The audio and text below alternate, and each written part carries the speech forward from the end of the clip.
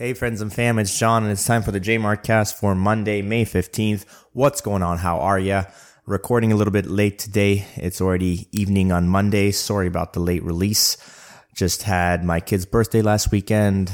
Didn't have in-laws watching children, which means didn't have as much free time to be able to record. Sorry about that, but here we are. JMART cast is up for this week.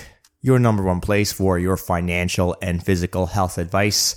JMART is here to help you get through all the crap that's out there on the internet on how to get healthy and wealthy. I'll be honest, I am healthy, but I'm not quite wealthy yet. I mean, if I were to compare my situation with a lot of the world, I am doing much better than most people, most of my friends, in fact. But ultimately, I'm not like a wealthy billionaire or anything like that. I do have a good sense of what is going on in the world, I think. I'd love to hear opposing opinions to tell me if I got anything wrong, but I'll just keep sharing what my thoughts are. And if there's any value in what you're hearing, then hopefully you will come back and listen some more. And if not, then I'll probably just talk to myself and not really hurt anybody. So no harm done, no harm, no foul. But in any case, thank you for being here with me, spending your usually Monday morning, not Monday morning this time around as I'm releasing the episode late. Hope you've had a great week. Mine's been good. Wanted to talk a little bit about health as per usual.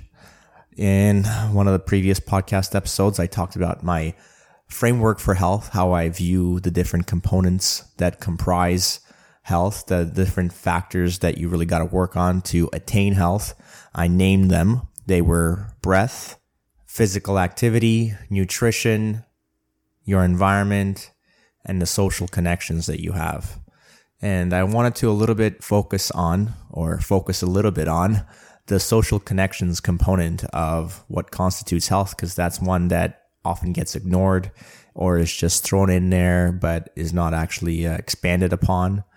I think an easy way to look at this is just think about what does a person need to thrive socially, right? If someone is not surrounded by loving, caring, positive people, then you can see a higher probability of a future in that person's life where their health deteriorates. And because of the lack of the support structure behind that person, they fall through the cracks, and the healthcare system that we have is not able to support them and rehabilitate them back to their normal level of health. Right? In the last few years, with an increase in the social isolation that people have been feeling, there's been an increase in the number of deaths of despair, deaths from drug overdoses. And, so the data kind of reflects this. And just a personal example, well, it's not personal to me, but a neighbor of mine actually, my neighbors have an elderly, like their mother who's in their 80s is an elderly woman that lives with them. And, she's got a lot of health issues. And on top of that, she recently underwent an infection and, had a huge problem with her health where she was unresponsive. And luckily they were able to get her to the hospital and help, take care of the acute problems that she was having. But once she was stabilized, she was unable to walk around or even eat food or swallow it. But luckily, this person has a strong safety net of people in her family who love her, who support her, who went to the hospital every day and fed her and coached her to be able to start relearning how to swallow food again, basic things like that. And she's made an amazing recovery, something that my wife and I did not think would have been possible, but she's done it through the fact that she has this support structure available to her that showed up and did the hard work and, did all these things to be able to rehabilitate her back to not quite as well as she was prior to the infection, but pretty close, something that, is rare to see in these kinds of instances. So that social connection of people there is a very important layer of protection from disease, from health deterioration. So don't forget about it. Don't ignore it. Value your relationships. nurture them, grow them, and be grateful for them. With that said, I'm going to switch over to a quick Bitcoin update. I'm not going to keep the podcast episode long this week, just a short one since I'm late anyway. So the price of one Bitcoin, actually before the price, of course, the block height, we are on block height 789,933. Price of one Bitcoin is trading at $27,196 US. $1 will buy you 3,678 Satoshis, or sats for short. These are the smallest subunit that a Bitcoin can be broken down into. One Bitcoin subdivides 100 million times into 100 million Satoshis. Speaking of Satoshis, by the way, if you'd like to support the podcast, why don't you listen to it through a podcasting 2.0 app? The most popular one is called Fountain, and a couple of other options that are good ones also to try out are called Podverse and Breeze. Check them out. Fountain's a really good one because just for listening to podcasts, they give people Satoshis or Bitcoin, just a few small amounts. And in addition to the fact that you can earn Satoshis, you can also send them to the podcasters that you like listening to. So if you like listening to what you're hearing on the JMART cast, if you listen to it through Fountain, Breeze, or Podverse, or any of these podcasting 2.0 apps, you can send some Bitcoin my way as a thank you. If that's not your style, no worries. Another way you can support the podcast is just simply through leaving a review either on Apple Podcasts or Spotify, or just share the podcast episode with somebody who you think might enjoy listening to it. By the way, one quick thing I forgot to mention is with the podcasting 2.0 apps, you can also leave a comment with the Satoshis that you send. So if you leave a comment with the Satoshis that you send, I'll definitely read it on the next podcast episode. All right, so we covered some physical health. Now let's go over financial health. What did we want to talk about today? I wanted to introduce this idea of nobody knows how to make a pencil. It's an idea that I got from learning about Milton Friedman, who's a well-known economist, libertarian. And he used this idea about how nobody knows how to make a pencil as a concept for explaining how free markets work and the importance of voluntary cooperation and exchange for the economy to work together.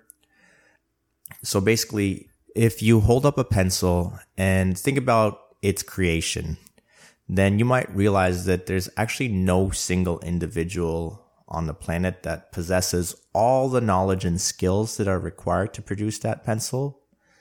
Because if you think about all the different parts that compose the pencil, so we've got the graphite, right? That's at the core of the pencil. That's what you need it for writing, right? That might be coming from some mine, maybe in South America, let's say.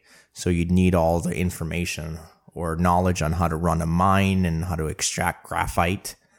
Then we've got the wooden part of the pencil so you need to do some logging, get lumber. Who knows where that's from? Let's say that's from the Pacific Northwest or something. Then you need it's a yellow pencil. So you need some yellow paint for the outside of the wood. So where's that coming from? You need some chemicals, let's say from Europe, to make that yellow color. Then we've got that metal band that holds the pencil to the eraser. Then let's say that's coming from material sourced in Asia. Now you got like 4 different continents, 4 different skills and knowledge bases that you need, from like metalworking to logging to chemicals to running a mine to extract graphite. So, and then on top of that, think about the machinery and the transportation systems that are involved in the production and the distribution of the pencil. So that's even more specialized knowledge and more coordination required. And so the point in telling the story by Milton Friedman is to emphasize that there's actually no central planner or authority figure that is doing all of this. And they couldn't possibly do this because all the information required to create this pencil efficiently is impossible for one person to be able to do that.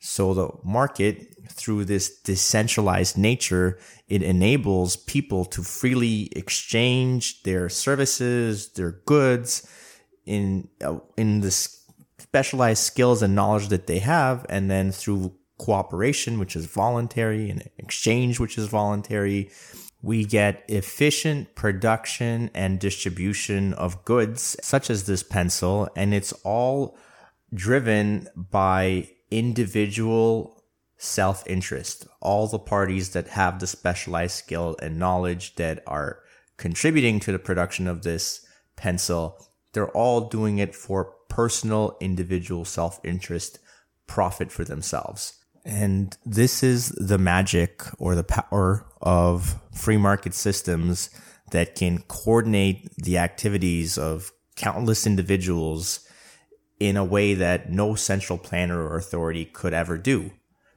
But the system is being corrupted because the most important tool in this production system is corrupted, which is money. If you think about every single step in the process of creating a pencil, let's say, there are transactions that happen between individuals through money, right? It's the medium of exchange. But if that tool is corrupted in a way that the units that represent the money are constantly debased and are impossible to use as a way of measuring actual value, then that efficient, productive coordination of these individuals is disrupted. All central planning does is it wastes resources by distorting the market through money printing. And that brings me to this video that I saw of this U.S. congressman. His name is Brad Sherman, and it's this funny, 14-second short video clip of him being like, crypto bros made over $1 trillion out of thin air.